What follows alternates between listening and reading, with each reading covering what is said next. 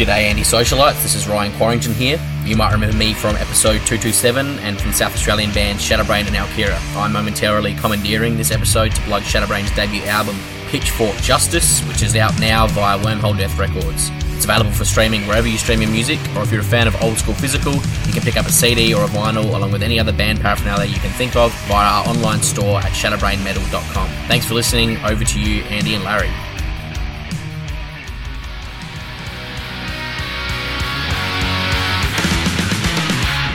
Welcome back to the Anti-Social Podcast, and before we kick into this episode, patreon.com/Andy Dowling. It is one of the best ways to support this podcast in addition to all the usual things that I know you all do, like subscribing on Apple Podcasts or following on Spotify or sharing all the episodes with your mates and trying to get more and more people to listen to the podcast. You know, all that beautiful stuff that you guys already do. If you want to go one step further, patreon.com/Andy Dowling is a fantastic way to support and back your mate Andy and his little old podcast, the Anti-Social Podcast. Supports us from only $1 a month, dirt cheap, and there are additional tiers to get access to the exclusive Patreon podcast episode that comes out every Tuesday morning, 6 a.m. Sydney time, in your ear holes. A bit of fun, and just do something a little bit silly each and every week. So go and check it all out, patreon.com/Andy Dowling. Thank you so much for the support.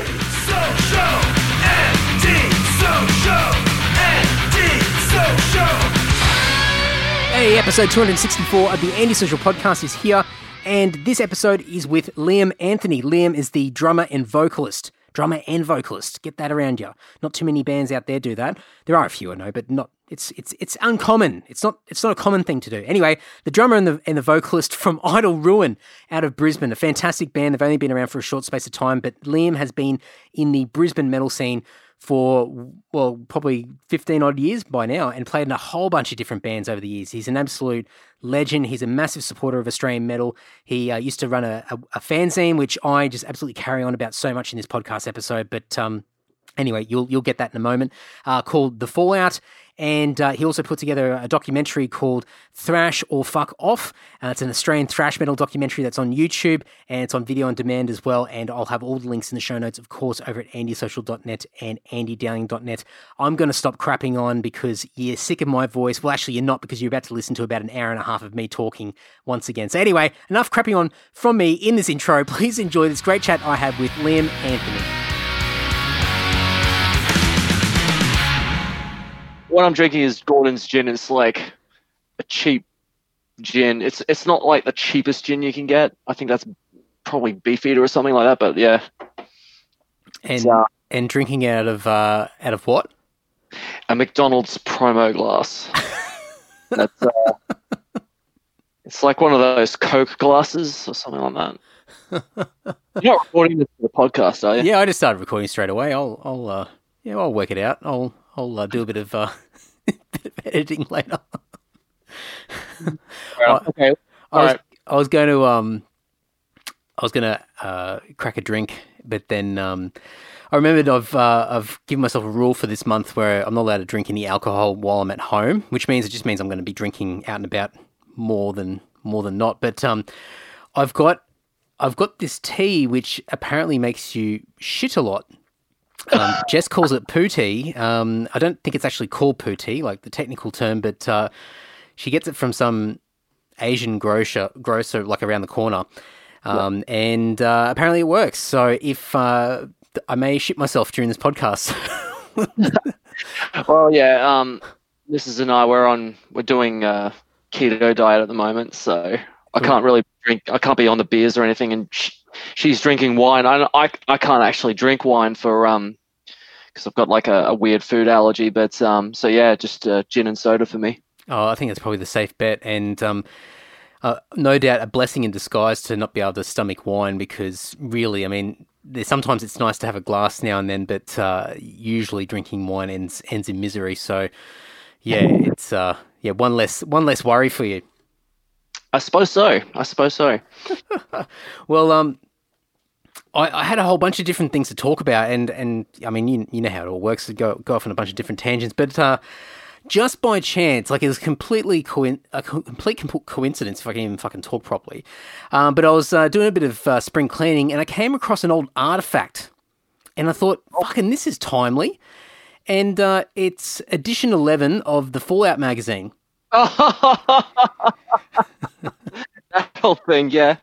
And I'll tell you what, it's a heavy metal artifact now. It's an Australian heavy metal artifact. I was flicking through it, and it brought back so many memories. And I guess the reason why I've got it is there's a little write-up of us in this particular one. But there's stuff here from us and Voyager, Killraiser, Be'lakor.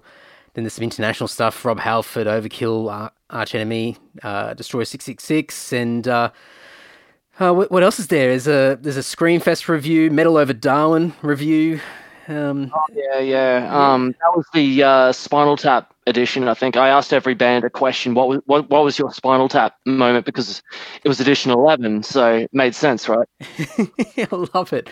Oh, mate, it really got me thinking about the opportunities missed, and not so much with this, because I think you did such a great job of it. And I just think about now, and with the internet and everything like that, I have this romantic sort of thought in the back of my head that things like this could potentially make a comeback, because they're just so much of a throwback, old school sort of nostalgic sort of thing, that it's such an opposite to what we're used to now, where everything's on our phones or on laptops or whatever, that to have something, this little fanzine to be sent out to people and to get it, and just a little bit of an update in the metal world, and especially sort of heavily, Aussie focused, is I don't know, there's something really cool about it. I mean, I guess the reality of it probably wouldn't be ultra successful, but I just kept looking at them, and the cogs are turning for me. I'm like, maybe somebody should do a 2021 version of this. Maybe. And funny you say that, because a few weeks ago, I actually had a dream about that old zine, and I had a dream that I was actually making it again, but I've got a bit more money in the bank, I can make it all glossy and color. And then when I woke up, I was thinking about that. I was like, oh yeah, that could be cool. And then I'm just slapping myself on the head, being like, no, you've got enough in your plate already. Don't go chasing that. Oh no, I think it's one of those things where, like a lot of things that we do, they become a labor of love, and they're never a financial success, or not even to a point where they're financially sustainable, where you can just cover your costs. It's usually a drain of the bank account, and you just do it because you love it. But that essentially was it. And basically, because I don't know, even now, and even then, I've always loved research, and that was really just, as much as I was trying to document the scene or do any sort of newsletter for Australian metal. When I look back on it, a lot of it was really for my own personal research and on the Australian scene, and trying to tell people, hey, look inward in your backyard. We have so many kick-ass bands here. Sure, you've got your Metallicas and your Iron Maidens and whatever overseas, but if you just turn around and look inward, look what we got, and look what they're doing. Yeah. And I mean, has it got a year on the front of this? I don't think it does. That was 2009 or 2010. Yeah, potentially. Yeah, there's a couple of gig reviews in the back, and what do we got here? We got Destroyer, the Hi-Fi January 2010. So, and then there's a Slayer, Megadeth, and Double Dragon. They supported at the River Stage. There you go, in 2009. So it must have been 2010. But yeah, I love it, and I guess it's funny, like the way that you described it then, because it's almost like, and I've been harping on about this is like a hell of a lot for a long time, about the whole networking thing, and bands being proactive and trying to learn about, what's going on in your backyard, and trying to understand who's who and what the bands are, and try and form some alliances and get some shows together and build what you've got, instead of lusting for what's over the pond over the other side of the world, or whatever it might be. And it's kind of like you sort of did that, but then you sort of went, well, while I'm learning and while I'm documenting everything, I may as well share it with everybody else and put it into this cool fanzine. And I think even like what you mentioned before, like, having this dream and going, oh, I've got a bit of money now, I can, gloss it up and put it into color and everything. I mean, for people that, I might take a photo, actually, I'll chuck it on the page so people can have a look at it. But it's awesome. And I think, maybe it's just me and maybe I'm not the consensus, but just the way that you did it. I mean, it's black and white. and it's such a retro thing, and it's so underground and old school. And I sort of I daydream about this sort of stuff, and I'm like, what if you had like something like this, where putting the cost aside just for a moment, and let's just think a little bit lofty here. But if you're able to create something like this today, and it became like not a letterbox drop where it's just you're wasting it on people that aren't interested, but it became like, you know, a street press, and it became something that could be picked up at a local high school where kids are getting into heavy music, and it's sort of just, it links into that next generation of people where they can totally sort of learn about what's going on around them in heavy music. But once again, I mean, this is me, you know, it's turning into an elder statesman now, and and not keeping up with what the young kids are up to these days. And I know that this would just absolutely flop and die at its ass. But fuck, it's nice to dream, because I think this would just be such a cool thing for people to look forward to and just keep up to date with what's going on.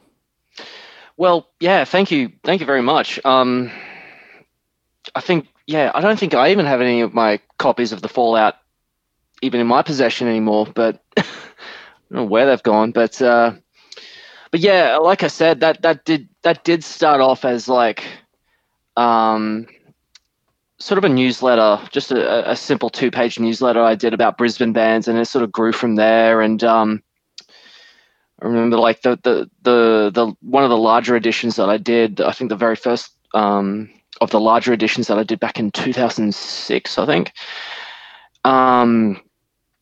There was like an editorial about like, you know, why is Australian metal not as, you know, prominent as the US and European scenes? And I think I spoke to you and Tim, I think Matt from Mortal Sin, Scotty from Minus Life as well, just, you know, asking, you know, you guys have been there in some pretty key moments of when the Australian metal scene has, you know, either grown or changed. What's your take on why we're not as big as Europe and US? And it kind of spiraled from there. You know, just talking to bands, and, you know, just, and also that whole sort of sharing with everyone, being like, you know, hey, look at these bands, check them out, look what they're doing. You know, we're not all just a bunch of, you know, pub bands every weekend. There are some bands that are really kicking ass, kicking goals. Just check it out. And you know, I was pretty young and naive when I wrote those magazines, and I look at some of the shit that I wrote and I cringe. And anyone who chases any copies of those magazines down now and reads them and starts laughing or cringing, look, I don't blame you. I was a young naive. I think I was about 18 or 19 when I wrote those. So I think you'd even pulled me aside and say, hey, look, you know, that's not how you write a review, Liam, or something like that. Oh, who knows? I mean, but even for me, like, I mean, it's kind of like the social media stuff now, where you get those Facebook memories, and even like a few years ago, I look at that and go, oh my God, delete, get rid of it quick before anybody, especially if other people have been tagged in a post, I go, oh, quick, remove the evidence, because it's just some rubbish there. But I don't know, man, I think it's a little bit of a time capsule of what was going on, you know, a decade ago now. Like it's crazy, like how much time's passed. But just to go through and even just see the bands. I mean, there's a lot of Aussie stuff that's being covered here, some interviews and reviews and things like that, and just to see who's still kicking, like who's still out there playing music, what bands don't exist anymore, and or what they've evolved into or changed into. And yeah, it's cool. It's just a little bit of a documented artifact now, where, you know, well, at least I'm getting a kick out of it.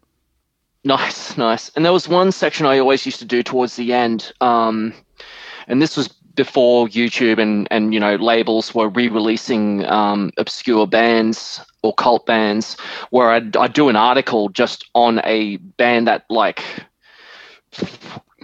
it wasn't so much of where are they now, but more of a hey, this band, you know, they had quite an influence on a lot of prominent bands. You know, they may have only released 1 or 2 albums, but this is what they did, this is what they got up to. And the thing was, when I a lot of those bands I interviewed as well, like I'd contact them and be like, hey, look, I'm doing this piece on you, would you like to chat? And they'd be like, hey, why is this 18-year-old guy from the other side of the world contacting us, 10, 15 years later. But hey, we'll do it. And they get flattered on that stuff. And nowadays it's not as special as it was 10, 15 years ago. You're getting a lot of bands getting their re-releases, or so many young followers just following them on YouTube, or they're re-releasing their stuff, on their own through Bandcamp or Spotify or whatever. But at that time, it was like digging up all these buried treasures. It was from my end, it was a cool feeling, and all the readers were like, "Wow, I didn't know about this band. I'm going to go check them out. Where do I find their stuff?" I'm like, "Well, about that." Yeah, you might struggle. I'm just looking now. I think the one that you did in this one was Watchtower. And there's a little bit of a write up there. It's cool. I mean, it's a nice little throwback to see, digging into the metal archives. It's to see what bands were forgotten. And I think it's a good thing about music in general, but just especially metal, where there was just so many bands that came out, and obviously the big hitters were the ones that grabbed everyone's attention. But there are a lot of other bands who are possibly as good, or if not better, but just weren't in the right place, right time, and were forgotten. And there's a torrent website, I can't remember the name of it, but it's focused purely on really, really underground metal releases from like the 80s and the 90s, and it's just incredible. And there's a lot of Aussie stuff on there and stuff that I've never heard of, and I'm just slowly sifting through it at the moment, just trying to learn about a lot of bands that have just been absolutely forgotten, and they've only ever released like a little demo or a 7-inch or something like that, and someone's managed to digitize it and their MP3 downloads, and it's incredible to discover what bands were out there and just literally got left in the dust. And it all also makes me think now, although everything's documented a lot more online, everyone's on the internet, but how many bands are probably not doing a really good job even now documenting themselves, putting things online, and making sure people can find them even long after they've disbanded and moved on. Yeah, definitely. And in my opinion, and I think in a lot of people's opinion, like if you look at the history of progressive metal, Watchtower were one of the pioneers that really melded, your Rushes, your Yeses, your Genesises, whatever, with thrash. This was before Dream Theater, like those kind of bands that really pioneered the whole progressive metal thing. And I believe they were just as worthy as Dream Theater or Fate's Warning or Pain of Salvation. Totally. Yeah. But then it comes back to this creation of yours. I mean, there would have been so many people who would have never have heard of the band, and I think I've just lost the page now. But I think just in sort of the little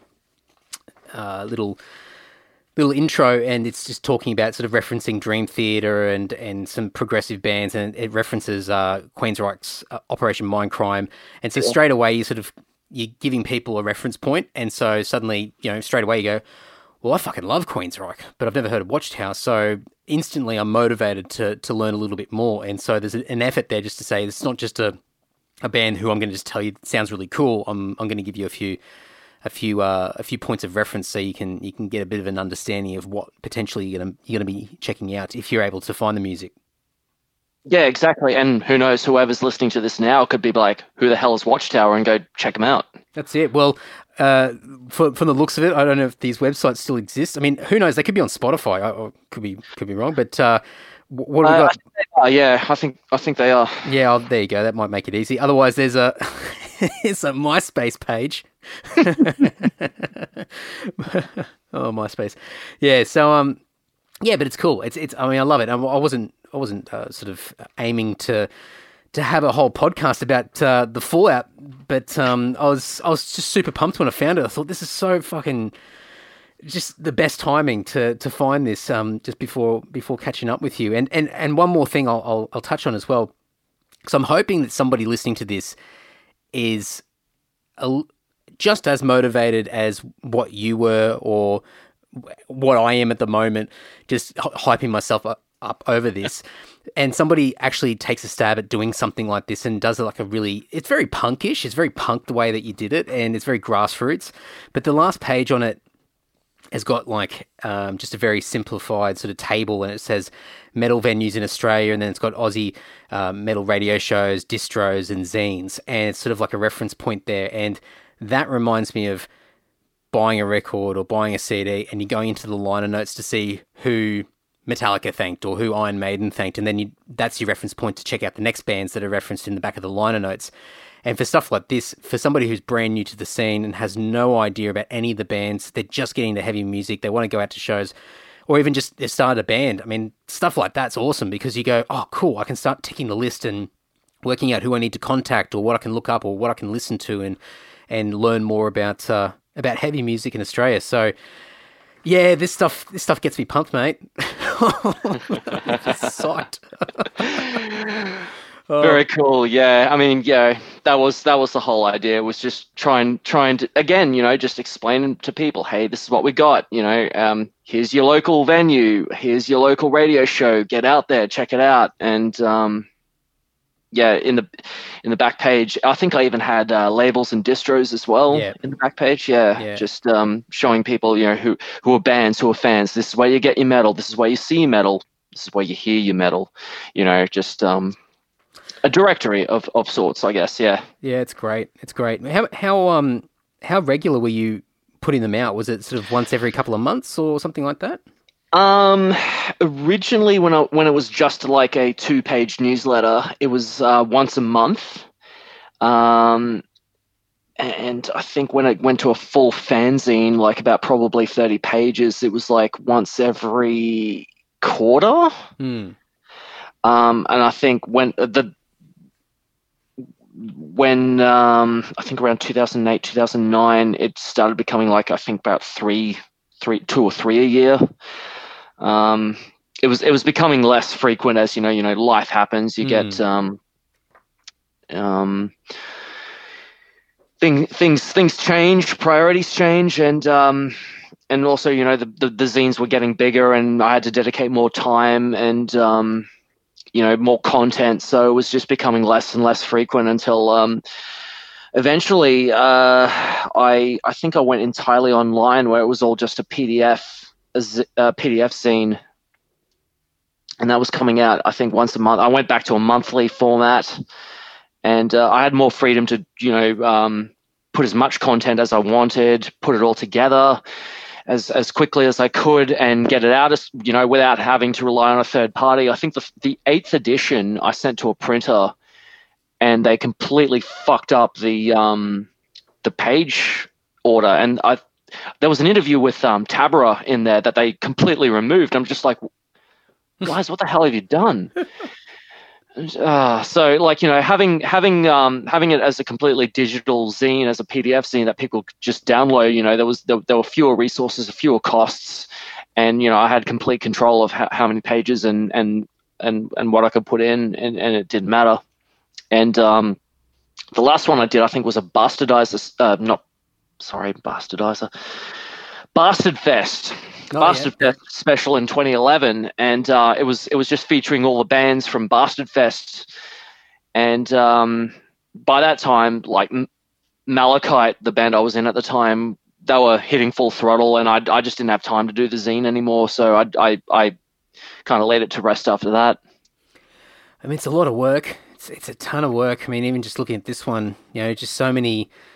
The interviews alone, coordinating those and getting them together, and then your write-ups, your reviews, and even at the start, you've got a lot of people contributing and helping along the way, but you've got to get everyone aligned and helping absolutely. out, and it's a big thing, and I guess that's the issue with a lot of the ideas and the great things that do come out from time to time is it's not so much about how much of an impact you have straight away, it's the longevity of something. And if you can hold on and keep chugging away, then long term you come out strong. But just I think a lot of people start things with good intentions and then just can't maintain it for a whole range of, in most cases, legitimate reasons. Like you said before, like life just happens and priorities change.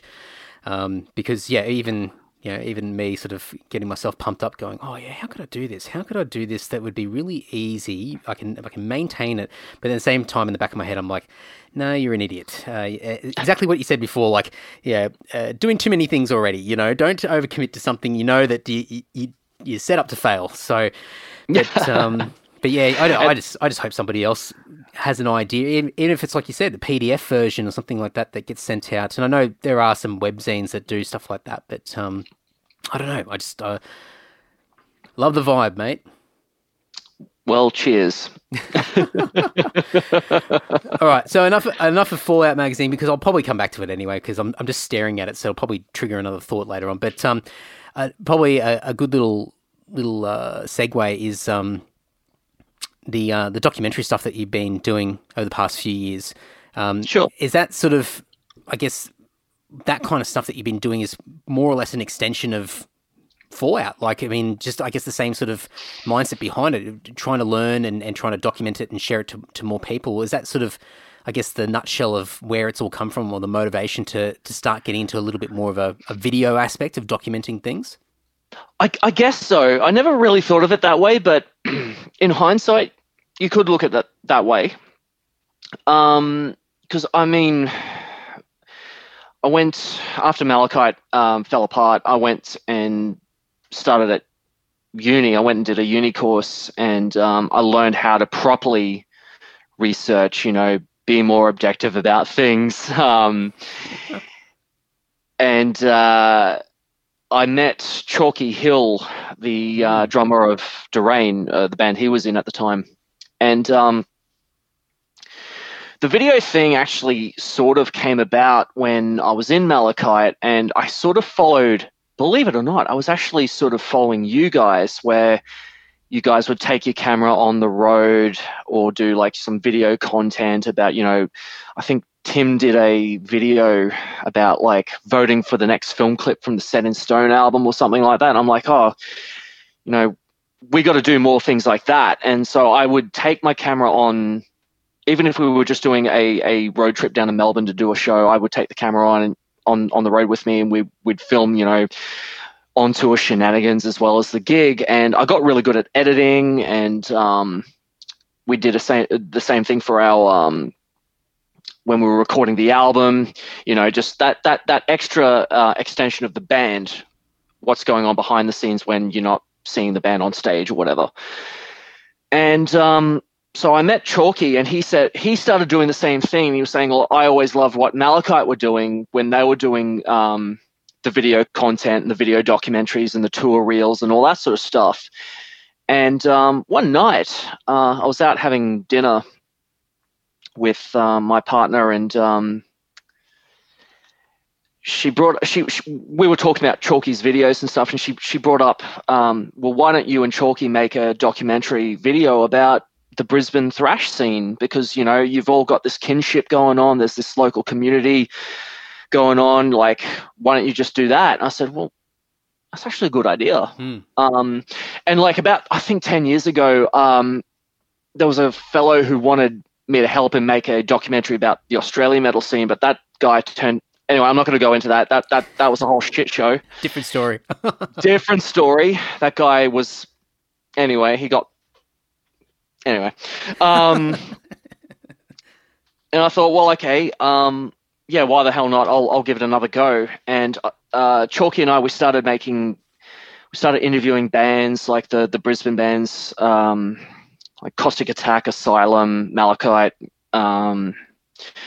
No, I was not interviewing myself because I was out of the band at the time. Derain, all those bands that were in Brisbane, but it was the same night Elm Street were playing. So we were like, okay, let's get them as well. And it kind of expanded and spiraled from, okay, we've got the Brisbane scene, we've got a Melbourne band, let's talk to Harlot, let's talk to In Malice's Wake, let's talk to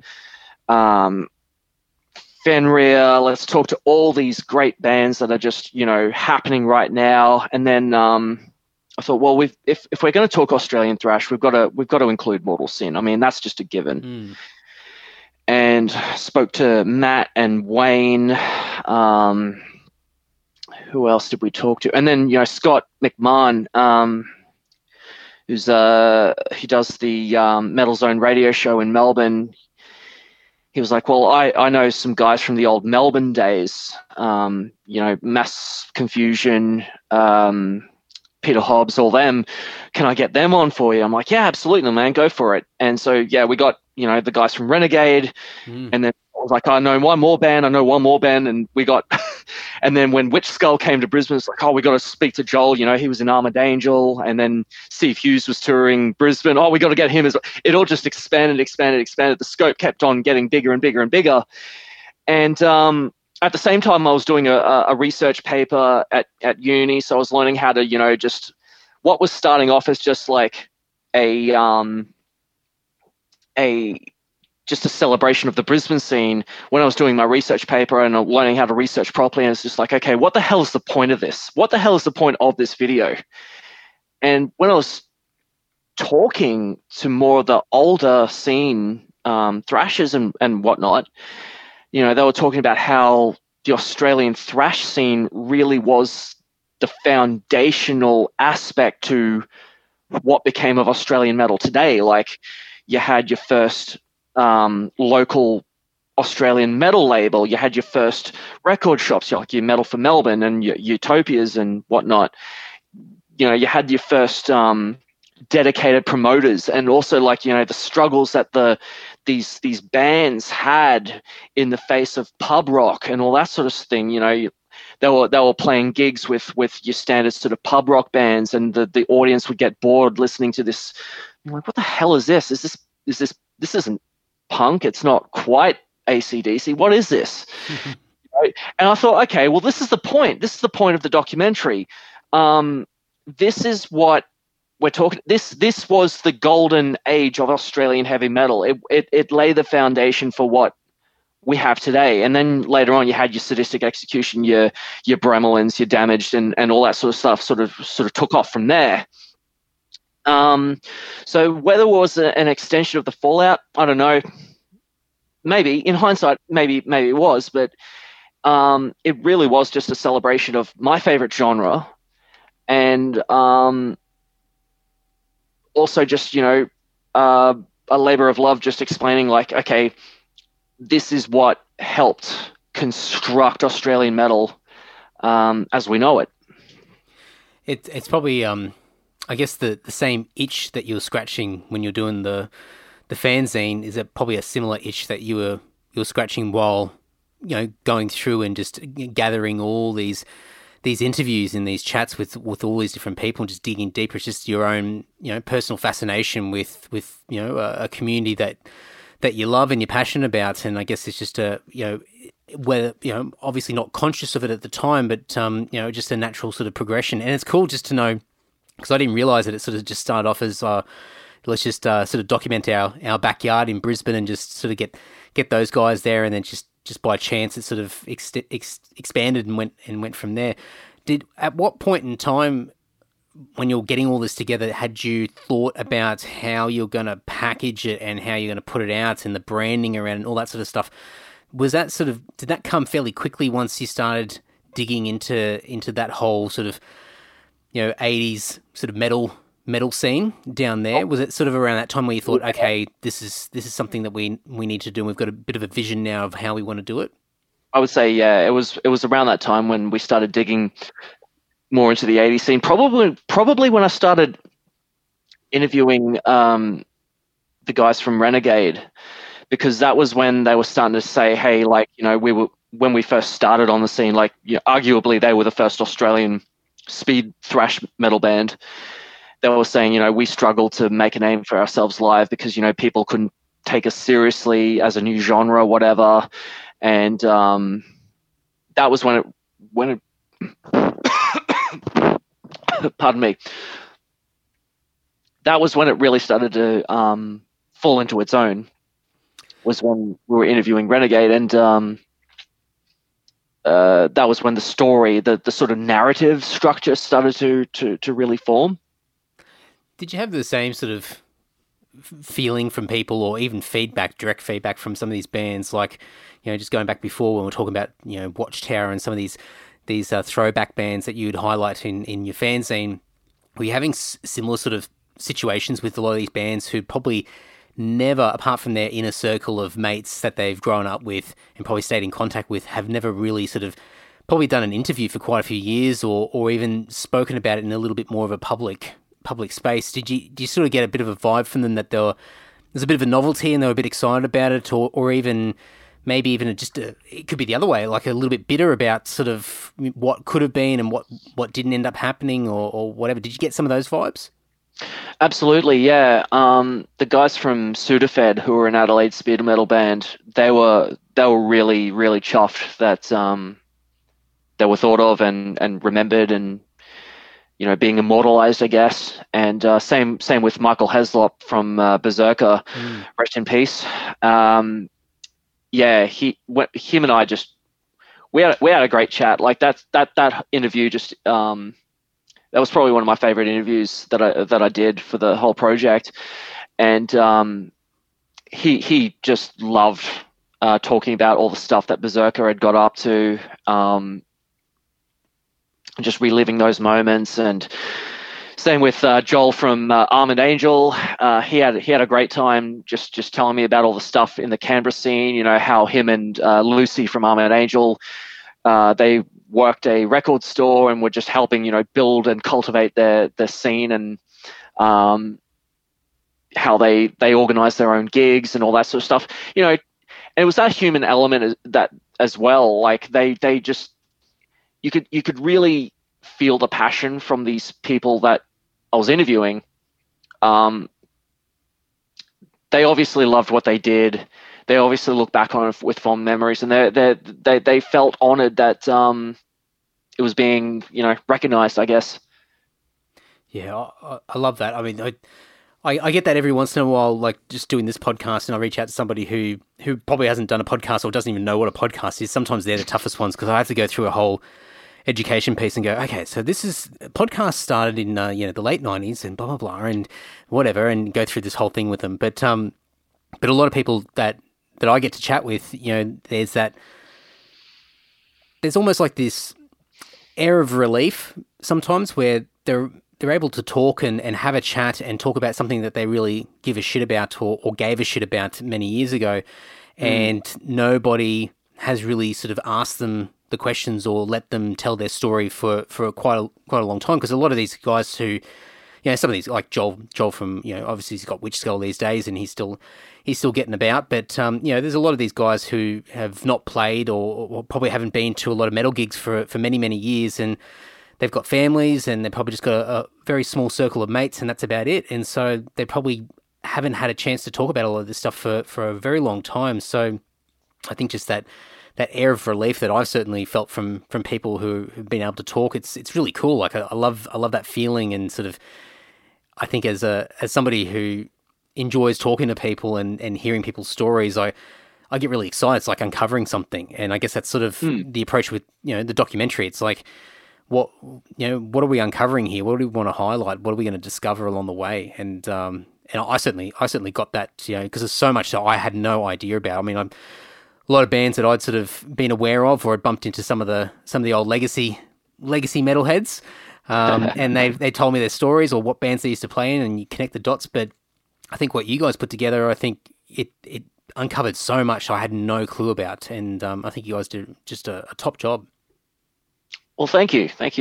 My personal favorite episode is probably episode 4, where it really goes into the DIY aspect of the bands of the 80s, how like they had to distribute their albums on their own, how they like all the radio shows in each state and every as well, all the record labels, and then eventually the bands that finally cracked the overseas market from Australia, and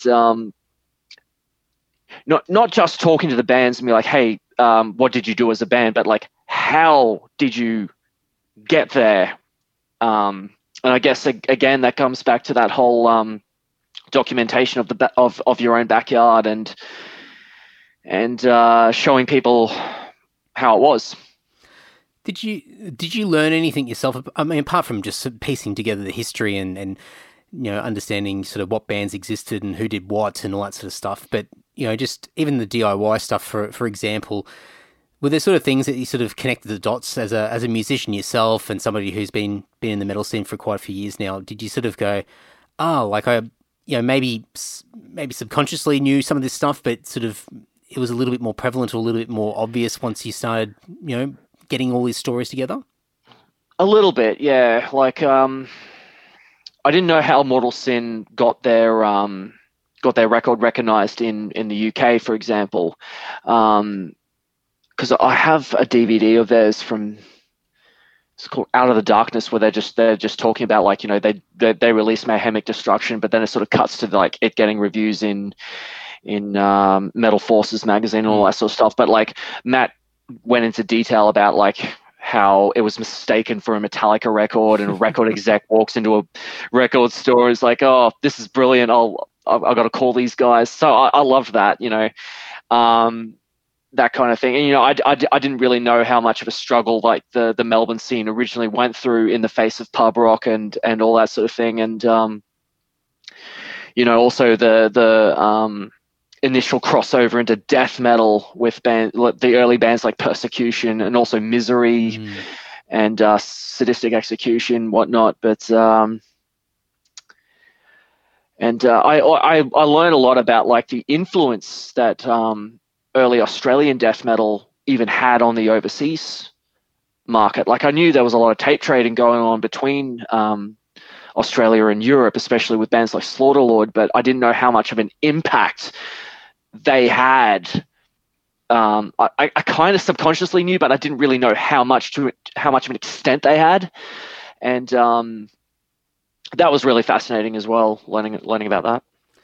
Yeah, that blows me away, and I think for me, I've only just really come to appreciate that in recent years, where I think, especially from my sort of my own path through music, I've always sort of held that badge of pride, being sort of the underdog, living in the arse end of the world, and always got something to prove, and it's very Aussie as well, and obviously being a metal band as well, you're always underrated in the grand scheme of things. And I've just always thought about Australia's neglected, forgotten about, and it's only sort of been in recent years where there were a few bands here and there that had some success overseas, but really in the last sort of 10, 15 years now that bands have really made a name for themselves. But it's only been recently where I've really sort of paid attention to some of those earlier stories and like stuff that you've highlighted and even people that I've spoken to on the podcast and like the tape trading stuff and the connections and the friends that they had. And it's like, oh, you guys were friends with,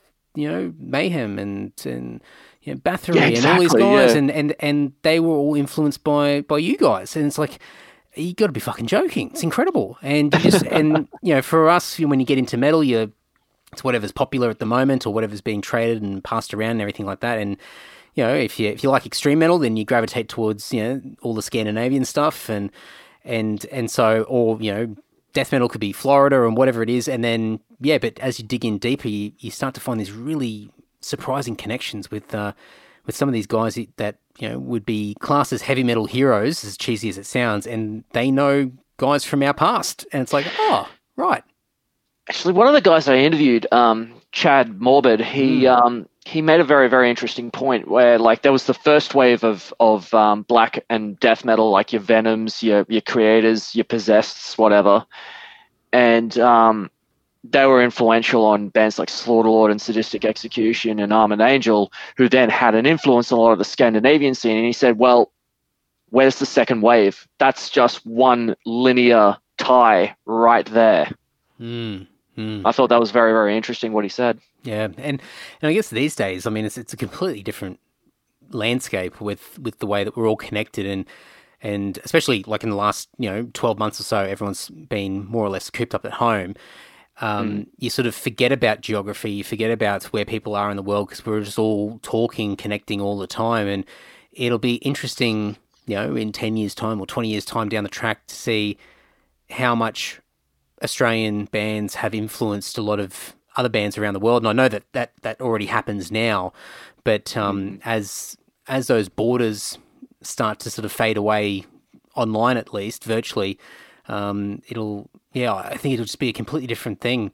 I don't think it'll be so such a crazy concept or such a surprising concept down the track where, I think for many years, because we couldn't just easily communicate, it was letters, white mail, and sending the cassettes and all that sort of stuff. It took months to get answers, and so communication was so slow. So it took a long time to build scenes and build awareness of bands and releases and all that sort of stuff. So yeah, it's cool. And I mean, one thing that I learned, watching a lot of this stuff and hearing the stories is just how some stuff just remains the same. Like it might be a different tools that are used now, but building the tribe, building the community of people, building your legion of dedicated supporters that go out and wear your colours, so to speak, wearing your band t-shirts and whatever it is, and flying the flag for your band or for metal or for the genre of metal or whatever it is.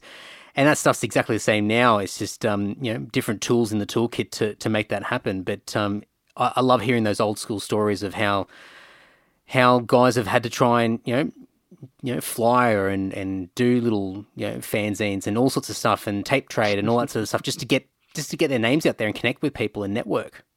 Absolutely. And what's interesting about you and I, like our generation, we've witnessed such a transition from the physical to a completely digital, and it's just been such an interesting change as well for how bands get out there. And I mean, the tools do make it easy, but at the same time, because so many people around the world have the same idea, there's a lot more going on as well. Yeah, there are a lot more bands doing the same thing. Yeah, it's tough. It's tough now. It's a different type of challenge, I think. Absolutely. I think the thing that stays the same is that everyone's trying to be heard, but it's just there's different roadblocks now of things that you have to navigate around, and like going back to what I said before, like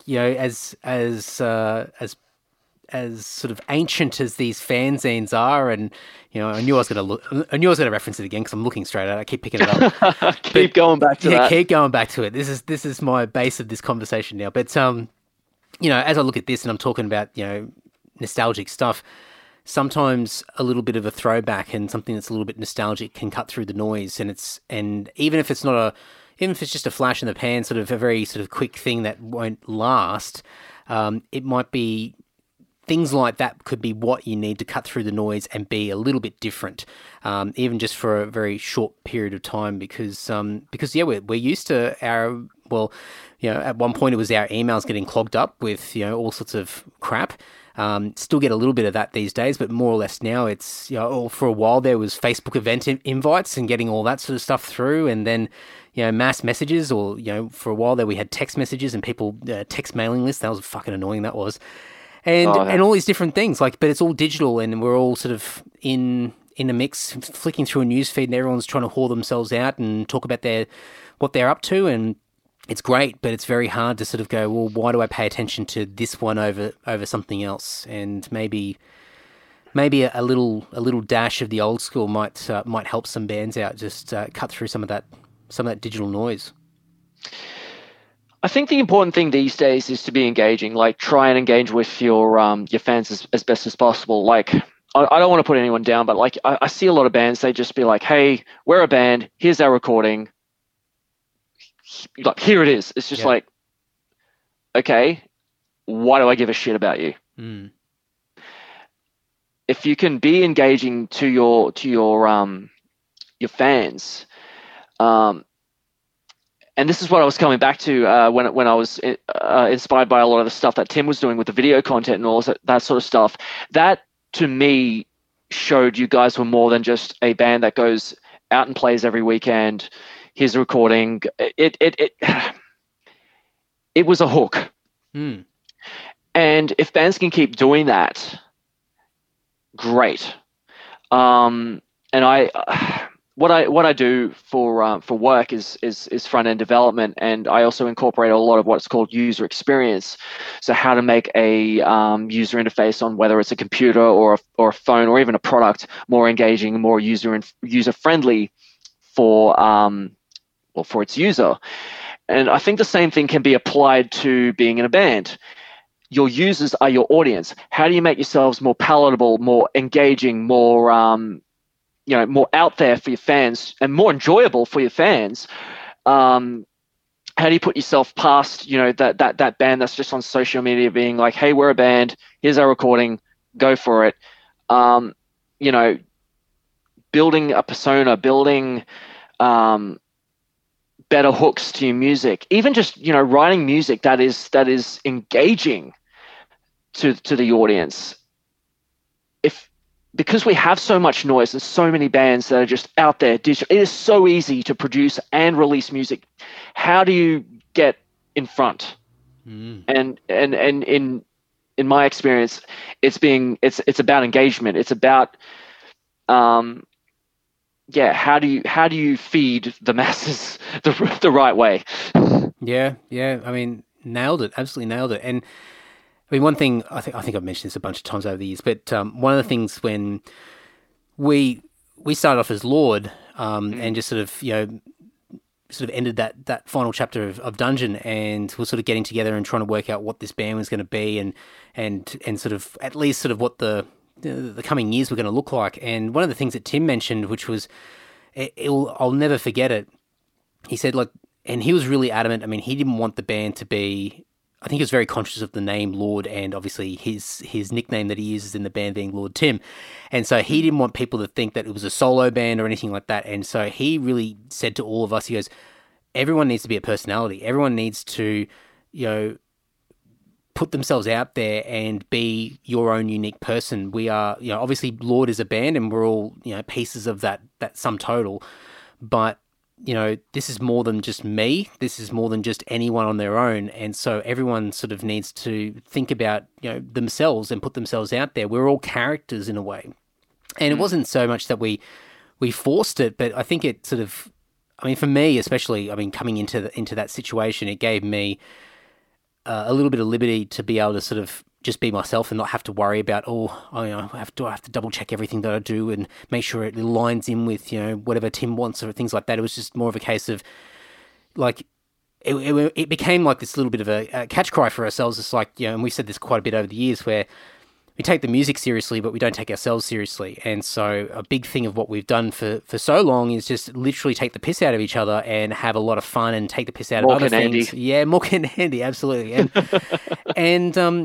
And some of it, I mean, after a while you start to think that way and go, what would be something really fun to do? But a lot of it just comes from a really natural place where we just love having fun and poking fun and just being silly and dumb and just knowing that we've got confidence in our music to back us up so people don't think we are a joke but can have a joke with us. And I think that helps a lot. I mean, obviously the music, I'll be biased and, and say, look, the music stacks up, but, to get people in, to keep people there, music doesn't always, it's not always the be all and end all. It has to be other things that people have to identify and have to be, linked in and connected with people and go, I like that person, or I like those guys, or I like that vibe, or the fun that they have, or whatever it is. And then people are a little bit more loyal, or they want to hang out, or they want to go and buy a t-shirt because they like to be a part of something that looks to be really fun. So, yeah, I'm glad you said that, because I think it's something that I see a lot of bands doing a great job these days. But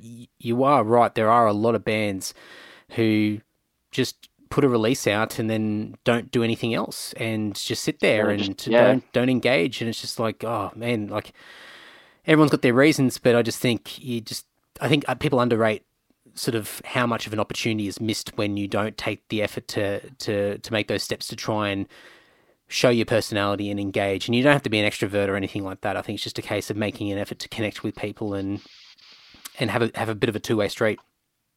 Yeah, and what I'm explaining is nothing new either. I mean, you had bands like Kiss who did the whole merchandise thing. You even had Sadistic Execution, putting stickers all around Sydney, and everyone was like, "Oh, who the hell are this Sadistic Execution?" Them doing strange things outside of venues. I think I was reading an interview with Dave Slave. He used to charge people $2 to listen to a demo that he had on his Walkman or something, the band's demo or something, just so he could, or him and Rock would beat each other up, and then people would come around and be like, "Oh, what's going on?" Then they'd stop it and just give everyone flyers. And if you But like, if you can make your audience feel involved, if you can make them feel like they're part of the team, yeah, it's even the stuff I'm doing now with Idle Ruin, like as well as doing all the recording posts or the updates or stuff, I might even post an occasional. I posted an article, I think it was from the Hard Times, or one of those satire news sites, where it was just like the drummer was getting up, the singer was getting up the drummer for not playing a beat correctly, and I'm because I sing and drum for this band, I'm just like, oh god, I hate it when the singer tells me to do this, shit like that, and people ate it up. So it's all about it's those personas things, and I mean King Parrot. Wow, they've got that in spades as well, They do, and I think I spoke about this just recently with Mike from Toehider, because I think they've done such a great job over the years building up, this really loyal community of people that absolutely love what they do and they feel like they're a part of it and they contribute to it.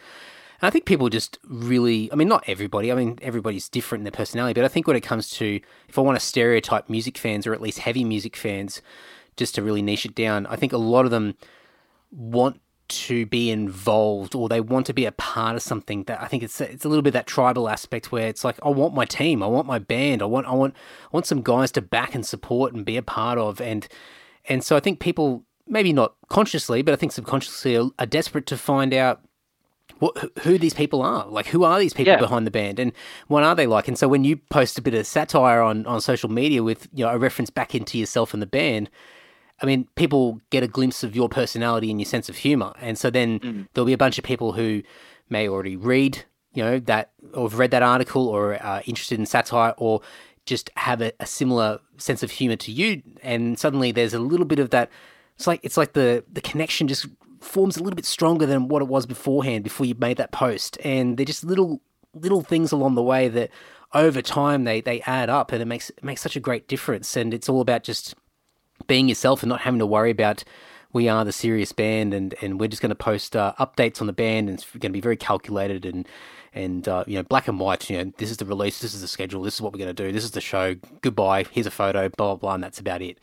Yeah, absolutely. Yeah, so it's a. I mean, I was going to say it's a different time now, but I guess as you said before, I mean, I think the underlying principles have always remained the same. It's the same thing. It's the same need to connect and have people, connect with you.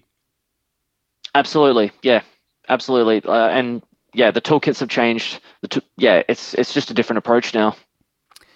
So you mentioned Idle Ruin, and it probably should have been the first thing I was going to speak about, but once again, I get distracted by things. Congrats on the EP, and I don't know what number band this is for you now. It must be like the fucking 50th band that you've been a part of over the years. I was trying to like piece together a bit of a timeline of all the bands that you've been in. I was doing a bit of internet stalking, and I even went on Metal Archives of all places to try and see if there was enough references of all the bands that you've been in. I don't think everything's there, but this is going to be a really stupid question, but what? Obviously now you've got the band, you've got the EP out, and obviously I would assume it's very exciting, but for you that's been a part of music and been in bands, and so many bands, and no doubt you've had your fair share of dramas, was there a bit of, did you have to push yourself to sort of go into a new project and go, okay, I want to do this?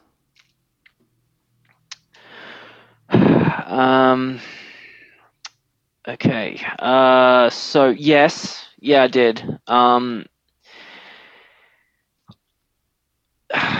Do I put you on the spot? No. I'm just thinking of ways to. Yeah. So, Idle Ruin wasn't something I did. Wasn't something I decided to do overnight. It was something that because I'd been after Malakyte folded. I was doing bit parts for different bands around Brisbane, and I played in a black metal band called Elkinwood. We did recording with them.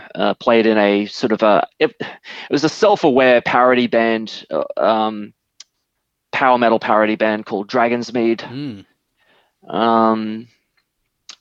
And also a grindcore band called Decapitated Mum. Great times. No, they're good dudes. Actually, two of the members of D-Mum are in Idle Ruin, so There you go. But yeah, fair share of dramas. I'm not going to name any one in particular, but there was starting to become a very recurring cycle. So I'd join a band, and things would be going great. We'd be playing great shows. People would be loving us, being like, you guys are amazing, not blowing my own horn, but like people would be praising us, and then you're doing something right when people are praising you. So it's okay, well, let's take this band to the next level. Let's do a recording, let's get out of Brisbane, let's play some other shows in other states, whatnot. And then we get to the studio, I'd track drums, being the first cab off the rank, I'd track the drums, and then when it came to other musicians, they'd either be not motivated to record, or something would happen that would, change their priorities, and then recordings left in the dust, and then the band is imploded. Big shame, because like I said, people loved us, and we had a good thing going. And I'm like, well, I'm not done. And another band will be like, oh, well, come join us. Okay, sure. Again, rinse and repeat. We'd be playing good shows. People would be loving us. Let's go to the studio. Same thing happens again. I had one fellow who was harassing me throughout uni to play on his solo album. I said, look, mate, I'd love to, but I've really got assignments. I've got a lot of shit going on. He's like, no, it'll be fine. Just do it, man. Just do it. I finally do. It's been 4 years and I haven't heard anything back since. You're cursed, mate. Well, that's what I thought. So, there was a band, that really prominent Australian band, that offered me a slot. I helped them out for a while they were, while they're having problems with their previous drummer, and they were like, oh, come join us permanently. I'm like, oh, I'd love to, but I've got uni. I can't give that up. I've got my studies. I can't. And now they're doing amazing things. They were set to play Varken last year, but then coronavirus happened. So I was really kicking myself about that. And then the last straw came when another band was like, oh yeah, come play with us. We went and played again, amazing shows. Started an EP, just a 5-song EP, and then imploded before it was even finished. I'm just like, but in between all those bands, I was writing songs for a project that I thought, well, I'm going to start for myself one day, inverted quotes. I'm just like, I'm going to start something for myself. And then when that last recording that I told you about imploded, I'm just like, right, that's it. Today is one day. I'm going to start that band. And I'd already had, I think, two songs and like just bits and fragments of another song written, and all these other bits of, I think one of them was like a rejected Malakyte song, and put them all together.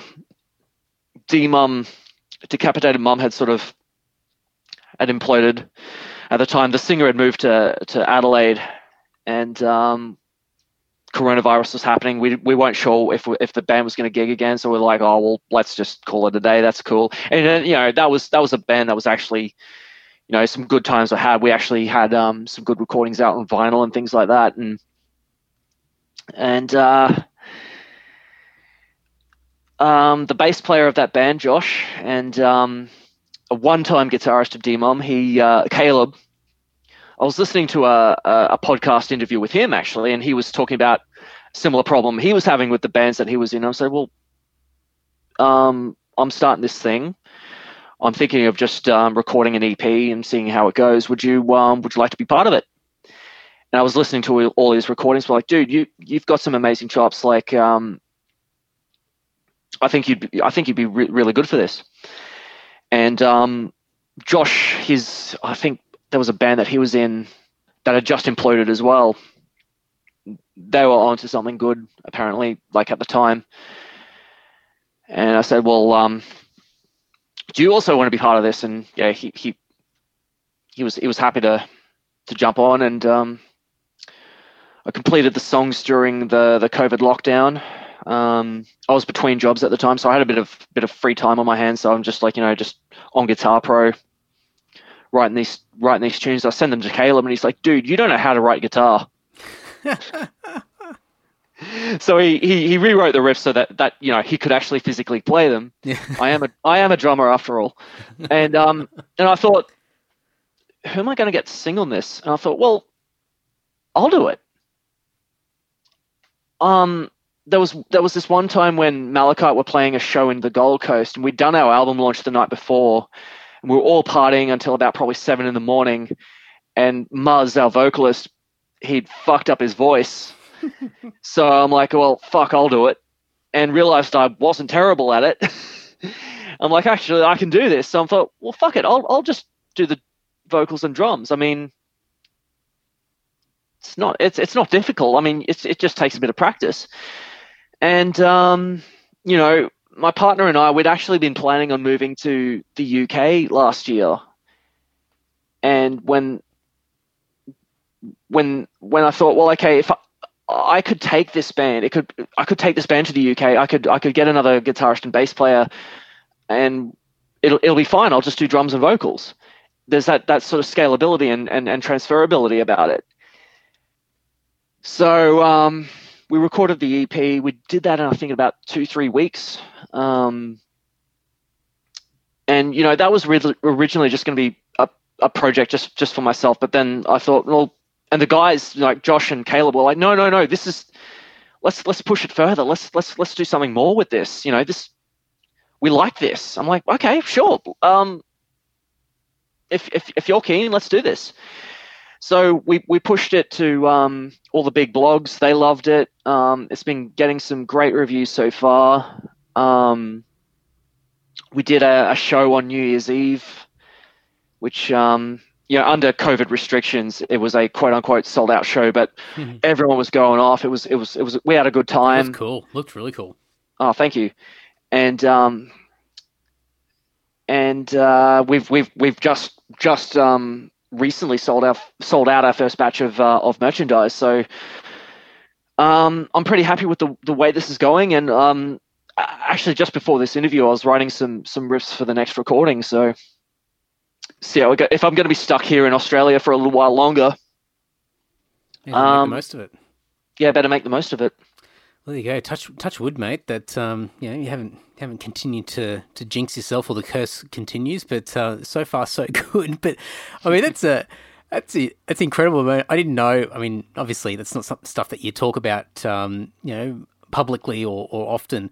But it's probably a more common thing that bands go through in Australia, and probably in other parts of the world, where it's sort of in a local scene where you're trying to get people together who, are trying to do something, and whether it be, by the time it comes into the studio and people get cold feet and start to get worried about their ability and whether they can actually back it up, they can get away with it live, and then in the studio it's a completely different battle altogether. But just trying to keep people afloat and trying to keep people committed, and it's such a difficult thing, and that's why, I mean, I'm always so disappointed when I see like an amazing band and bands that we've played with over the years and form these great connections, and you see them do this really great stuff, and they manage to put something out, and then not long later they implode, they disappear, and you know why. I mean, you don't know the actual details, but more than likely it's just it's life, it's the different personalities, it's what we do is not a full-time gig, it's not financially sustainable, and there's a lot of pressures that come out of the band that drag us away, and then there's the self-confidence and the self-belief as well, and there's just so many things that work against a musician to get past those early stages of a band when you first start gigging and putting music together, that I think when you look at a percentage, I think there's very, very few bands that manage to stick around for past the first few years and past potentially a first release, if they're lucky. So I guess it's not surprising, but it is surprising just to hear you sort of articulate it, because I haven't heard you talk about it before. But I guess it is something that is probably common. But mate, I'm just glad that you persevered.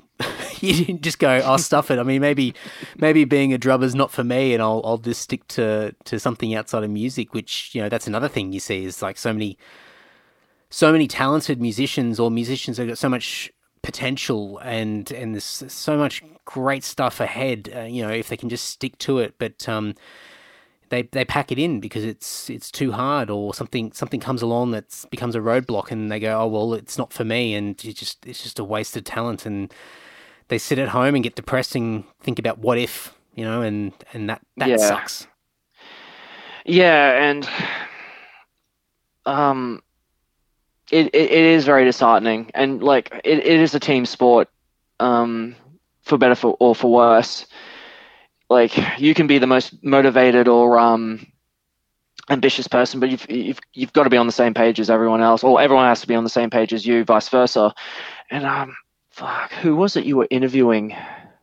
Might have been Riley from Desecrator. There's definitely a lot of expectation meets reality that goes on. Like, you have these dreams of, let's make music, let's be famous, let's get on the road, we're gonna be, kick ass, and then there's that dream, but like you get into it, it's like, oh wait, this costs money, oh this takes a lot of time, oh wait, this product didn't turn out the way I wanted it to, there is a lot of that expectation meets reality thing, and it sucks, but yeah, and I think unfortunately a lot of musicians don't have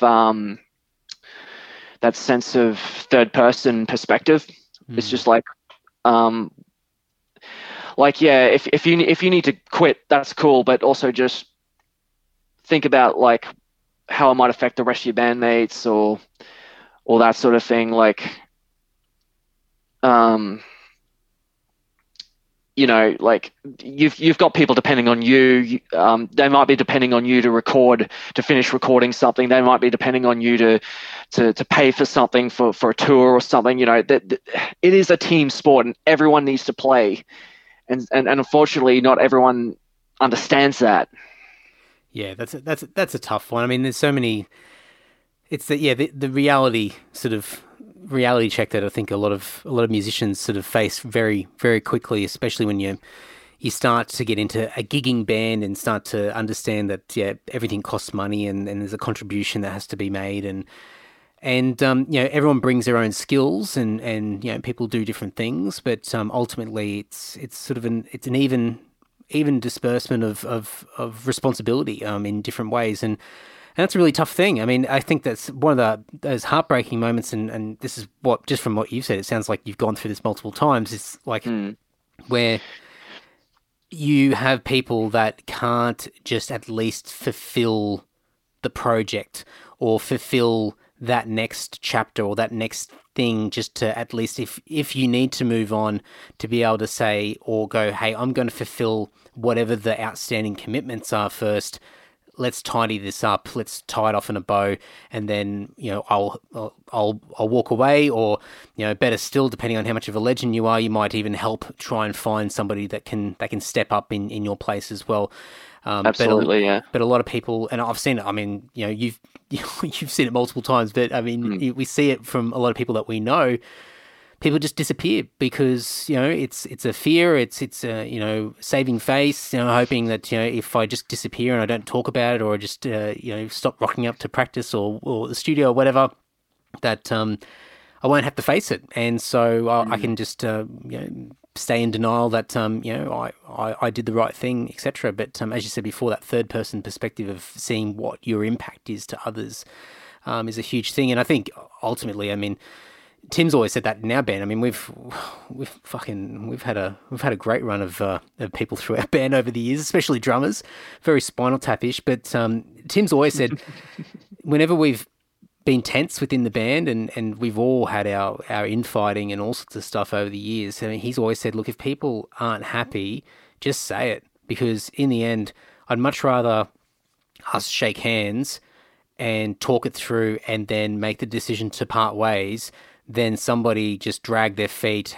have resentment for the situation, or have some underlying problems with whatever situations happened, and then basically leave he's been through his and he's been through his share of members who've done that in Dungeon. I'm sure. Yeah, definitely. And I think he's seen the good and bad of it. He's seen people that have left with grace, and he's been able to maintain friendships after that person's moved on. And I think he's seen the opportunities and the benefits of people leaving on a great note. And so I think for him, over the years, I mean, he said it multiple times, just like, yes, disappointed, and maybe even just for the short term a little bit angry about the situation, because it results in a lot of work to keep the momentum going of the band and all that sort of stuff. But I'd rather that, because I'm going to get over that and I'm going to be happy. But if you burn the band and you leave kicking and screaming, then that's really hard. That's really hard to deal with, and that's where it's very difficult to cut ties in a clean way and have people walk away with a sense of pride and accomplishment. So and that's a level of maturity which is tough. It's because I think it's just such a unique situation to be in a band anyway. I mean, if you're just looking at sort of people in life and just normal situations, a band situation is very unique, and it can be a very tough situation, socially to be in. So it really, you see the good and the bad. And on the other side of the coin as well, like with Malakyte, like that was a band that I look back and I think we did pretty well. You did. But there was that one time when, like, we got the call to get the Anthrax support, and we're like, holy shit, we're supporting Anthrax. This is amazing. And that was the first show we did with our singer Muzz. He just joined the band at the time. And then 2 nights later, we get a call saying, hey, one of our acts pulled out of Soundwave. You want it? It's like, oh my God, we're playing Soundwave. But at the same time, it's just like, after we played it, I had this sort of fear that I try and push away, but it would keep coming back. It's just like, we've flown too close to the sun. How do we top that? How do we follow that up? And so like, there's the bands, there's those little engines that couldn't, and then then you do succeed at something. You might succeed, you might peak too early. I think that's another subject you've brought up in your podcasts as well, is bands that, you give it your all in your first shot, you exhaust yourselves, and then splat. Yep. There's that as well. Yeah. It's oh, man, there's so many psychological hurdles that you got to jump over being in a band, because it's such an emotional game as well to play, because for the most part, and I can't, obviously, painting a broad brushstrokes here across, just musicians in general, but a lot of musicians, the motivation comes from this very romantic, emotional sort of origin story of being a kid or a teenager and seeing your idols on TV or listening to a record or whatever it is, and daydreaming about, oh, maybe I could do that one day, and especially sort of previous generations, or even I think us as well. I think nowadays it might be a little bit different as people understand a little bit more of the mechanics. But for us, bands were mysterious. Bands were on big record labels. They were touring the world. They were, they were there was famous. That sense of wonder about them. Yeah, absolutely. And so it became really romantic about it. And so coming into now we're almost situation, a sense of parody, actually. Yeah, or that's it. It's gone in another direction altogether now, as far as the way that's all interpreted. But I think that led to a lot of people crashing and burning really quickly, because it's not all fun and games. It's not all glory. It's not all big crowds and adoring fans and success and album sales and touring the world and all that sort of stuff. It's It's every fucking stereotypical shit road story that you've ever heard. It's Spinal Tap. I mean, people joke about Spinal Tap, but then you hear the 80s bands talking about when they first watched Spinal Tap and they said, we thought it was real because that's all happened to us. All those stories in Spinal Tap, they seem ridiculous, but they're all real. They're all things that have happened. So I think a lot of bands who are very green and they're starting off, musicians, I think they dive in really thinking that this is it, this is going to happen. And if it doesn't happen straight away, or they find themselves, playing a graveyard shift at a gig with 3 payers, and they're just sort of looking out going, what the fuck am I doing? And they don't get paid, and then they've got to cart their stuff home, or, there's no rider, there's no, whatever it might be, whatever small tragedy there is where no groupies in the green room. That's right. There's one guy out the front with BO and he wants to talk to you, but actually he doesn't really. He's got no friends, and so you gotta cop that. If it's the fame and glory hasn't quite come yet, and for a lot of people, that's where they go, nah, fuck this. This is bullshit. Yeah, this is crap, and throw the towel in. Yeah, and the other thing, like as I'm getting older, and the experiences that I've had, like with Malakyte. Yeah, we did play some pretty awesome support shows to, even to some of our heroes, I mean, that's a nice little ego boost. But at the end of the day, that packed hall that you're playing to, they are there for the headlining band. And the mosh pit that was there for us was probably at most the first 10 rows maybe. And that was cool. Like, again, nice little ego boost. It looks good on your resume, whatever. Great. But when I was playing the gigs with D-Mom and even the gig I did with Idle Ruin, we would play these shitty little shoebox venues. And there were probably saying probably twice, 3 times now. There were maybe 30, 50 people. These weren't big venues. They were as big as a bedroom. Mm. And everyone was getting into it. Everyone was there for you. The dynamic was so different. I don't know. The energy of that was so much more enriching than playing those bigger stages with Malakyte. Different strokes, but I enjoyed playing those smaller venues with a smaller crowd. Like even if it was a smaller crowd, the venue was packed. It was just about the energy that they provided and the dynamic of the gig. It was just I don't know, something I can't really explain about it, but it was just, I've learned to appreciate. I not even a case of learning to appreciate it. I just appreciated that a lot more. It was just, to me, it was just a better vibe. I don't know. It's that grassroots sort of thing. It's up close and personal, and it's you building your own community and doing it your own way and seeing the results. And as you said, like everyone in that room they've made the decision to come out because of you guys and the couple of other bands on the bill that together you're putting on a show. You guys have put the thing together for people to enjoy, and so.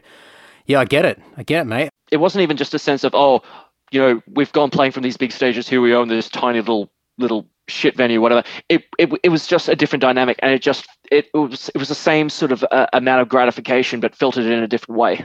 Yeah, 100%. And I've some of the best gigs I've ever played have been in small venues. I think just the energy and the back and forth and the appreciation from the people that are there, because they know you, they know your music, and yeah, it's just, there's nothing like it. It's different, and they're difficult to compare to anything else or any other type of show situation. But yeah, some of my fondest memories are some of those shows where it's just a smaller amount of people packed in there, and just they're there for you, and it's pretty cool. It's very fulfilling, and I think it sort of validates all the shit that you've got to slog over the years, and all the ups and downs and all the headaches and the moments where you go, man, I'm so close to throwing in the towel. Maybe there's an easier path that I can take where I don't have to stress about other people and gigs and organising things and all this sort of drama that I have to deal with just being a musician or being in a band. But then then you'll just have these moments. And I think now, like with, I mean, I'm so envious that you guys got to play a gig, even though I know you guys are back into a little bit of a lockdown at the moment, or it's kind of. But yeah, it ended last night.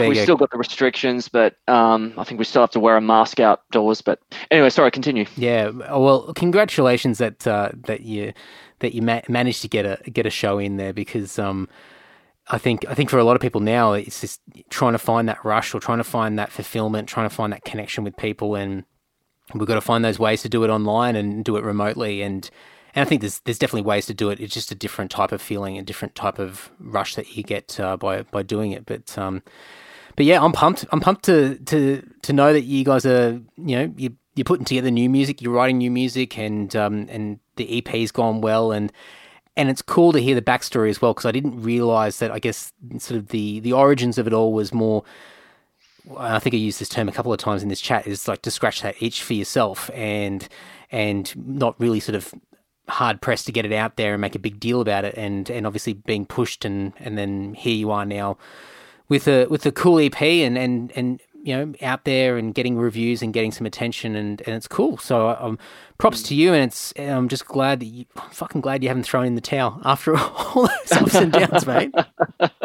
Yeah, I think we've known each other since that very first band I was in, Metallurgy. Yeah, man, that's a throwback and a half, and maybe a good way, because we'll have to do another one. We'll have to catch up again, because I know we can talk shop for hours, but maybe a good place to wrap it up is one of those early memories, and I know we have known each other for quite a few years, but a memory that I look back very fondly, and I'm always just laughing when I think about it, is when I was leaving Brisbane to move down to Sydney, and I was joining, getting ready to join Lord, and I had a little gig at my place, at my parents' place, downstairs in the garage. And oh God, what did I do? No, nothing. No, just the gig itself. And so we had Metallurgy, so yourself on drums, and then we had Arcane play as well. So the guys from Arcane are all, they've moved on and doing different things. Some of those guys bigger and better things as well. And just such a wild little thought that there's a bunch of you guys that were there that I still keep in contact with now, and it's just funny that there was this tiny little gig of a bunch of mates sinking piss and having fun and playing some tunes, and I think there was a few Iron Maiden covers that were thrown out as well, and yeah, I mean, what was that? That would have been 2006, I think. Yeah, maybe 2006. So there you go. So many years have passed. Yeah, different times, definitely. Different times, absolutely. Well, mate, Idle Ruins. So I've got a bunch of links written down in front of me, but where should people start? What's the best place to direct people? Well, obviously, yeah, we're on Facebook, Idle Ruin. That's IDLERUIN. The guy at our rehearsal studio, as a joke, he writes it as IDOL Ruin. Thanks, mate. So to avoid that confusion. So yeah, obviously we're on Facebook. We've also got Instagram and Bandcamp, idleruin.bandcamp.com, where you can we will have shirts restocked very soon, and you can listen to our EP. We have a music video on YouTube. We'll have another one up soon. Cool. So heard it first on Antisocial. Yeah. And we hope to be down your way sometime this year. Fingers crossed, mate. Fingers crossed. And we'll see how this goes. Yeah, cool, mate. Well, congrats on the EP. I'll put the links in, and I'll chuck the video clip in, and depending on when the new video clip comes out, I might chuck it in as well, or I'll just update it eventually. So depending on when people listen to this, go and have a look, and everything will be in there. Also, the thrash metal documentary as well. So I might put embed maybe episode 4, because you mentioned that was your favourite, and I'll put some links into that so people can go to the YouTube channel and check them all out. And yeah. Yeah, sure. Thrash or Fuck Off. Sorry, Thrash or Fuck Off is the name of the documentary. Yeah, it's on YouTube, and it's also on OSI74.com. There's some extended versions of the episodes on that. Yeah, right. OSI74 are a video on demand service from the United States. So yeah, that's actually something I forgot to mention. We've actually had the show shown on television in the US. So Wow. that's been pretty cool. And yeah, so go check it out. There's some extended versions of the episodes up on there. Cool. And for good measure, I'm going to take a photo of the fallout and Oh God, and don't do that. Chuck it in there as well. Just the front page, mate. That's all. There's a lovely picture of a couple of volume knobs turned up to 11, and there's a lovely little picture of the guys from Overkill, and yeah, just a nice little reference point that people can have a look at that while we've been having a chat. Well, thank you very much, Andy. It's been an honor to be part of this. And like you were saying, if you were ever like the whole hey, we should get another fanzine, a metal fanzine or something. I mean, the way that people consume media these days is different. Your podcasts, you're pretty much doing it now, man. That's probably a really good point. I think you just probably stumped me a little bit there. And I guess, yeah, okay, all right. Yeah, okay, now the cogs are turning. Okay, all right. There you go. I guess I kind of am in a way. You better go start a podcast, man. Oh no! Watch, tomorrow there will be an announcement, a new podcast being launched. But well, actually, I mean, look, I should wrap it up. But I think this year's been a big thing for me as far as wanting to push more into Australian music, and mostly it'll be metal because that's where my origins are, and a lot of my mates are, and I want to prop them up. But I think just in Australian music in general, or heavy music, I think it's good to put a spotlight on it. And I think, if anything, and I think after this conversation, it's probably just given me a little bit more clarity as far as the why behind it, because obviously I want to help people and give people a platform and help the listeners connect to great music, but I'm documenting it. I mean, even just thinking back to, you mentioned Peter Hobbs before. I mean, I've had him on the podcast, and he's no longer with us, but I'm so happy that we got to have a great chat, and that exists, and that will exist for as long as I can possibly keep it online. And there's countless, well, not countless, but there's a couple of hundred other great chats there with lots of different people and lots of great stories. So like your documentary, I guess this is an audio version of trying to capture some of the history and the stories and where people's minds are at different times, over the years. And there you go. Thanks for giving me a different perspective on it. That's quite good. My pleasure, man. Hey, thanks for listening. Now you can reach out to Liam and crew in Idle Ruin by going to idleruin.bandcamp.com. Of course, they're on the socials, Facebook and Instagram. Search for Idle Ruin. I will have all the Idle Ruin links, the Thrash or Fuck Off documentary links, and Liam's social media pages and everything else that we discussed in the show notes over at andysocial.net and andydowling.net. And whatever the hell you're listening to this through right now, there should be a bunch of clickable links so you can just mash your fingers against the screen, click through, and say hi to Liam and the likes, and check out their world. Now, before we wrap it up, of course, best way to support this podcast is via Patreon, patreon.com/AndyDowling. Support starts from only $1 a month. Set and forget. You won't even notice it. Dirt cheap. There are additional tiers for the Patreon podcast episode, which I'm actually about to record right now. I'm sitting in the backseat of my car looking for a bit of peace and quiet. So I'm going to have fun with that. You can listen to those episodes over at Patreon, patreon.com/AndyDowling. It is a fantastic way to get behind this podcast. It is the reason why we're still going in 2021. It's the reason why we've ramped up to 2 episodes per week. A lot of fun, a lot of great things coming, some new merch, lots of silly ideas. We did Team Chronoplan last year. We may do Team Chronoplan again this year. I've got so many things that are going to be coming out of the Patreon community, and it's all because of the guys that have been supporting. And before we wrap up this particular episode, I must do a little shout out. And where the fuck is my little list here? For the month of January, I'm shouting out everybody that's on my Patreon community. Normally I do shout-outs for the top tier guys, but I'm doing it for everybody. So a massive thank you to Ryan from Adelaide, Andrew from Perth, Mick G from Sydney, Ash from Deniliquin, Dan from Dapto, Riley from Sydney, the Towhider guys from Melbourne, Lords of the Trident from Madison, Wisconsin, Sean from Oregon in the US, Johnny from South Australia, Zach from Adelaide, Rod from Rayleigh in North Carolina, Matt from Adelaide, Saul from Oxford in the UK, Patrick from Canberra, Liam from Brisbane, Tom from Melbourne, Chris from Sydney, Frank from Utengruppenbach, in Germany, Lewis from Airlie Beach, Turner from Armidale, Samantha from Sydney, Brendo from Leeton, Tim from Canberra, James from Brisbane, Bradley from Canberra, Sean from Melbourne, Kurt from Brisbane, Jason from Adelaide, Christian from Canberra, Cole from Port Kembla, and Jordan from Bendigo.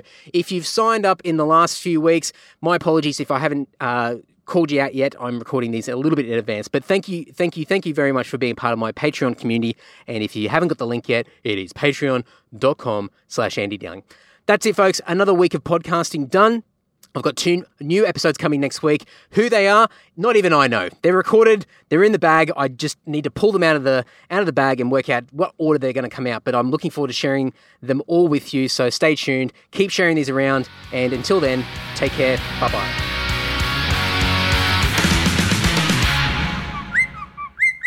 Larry, please.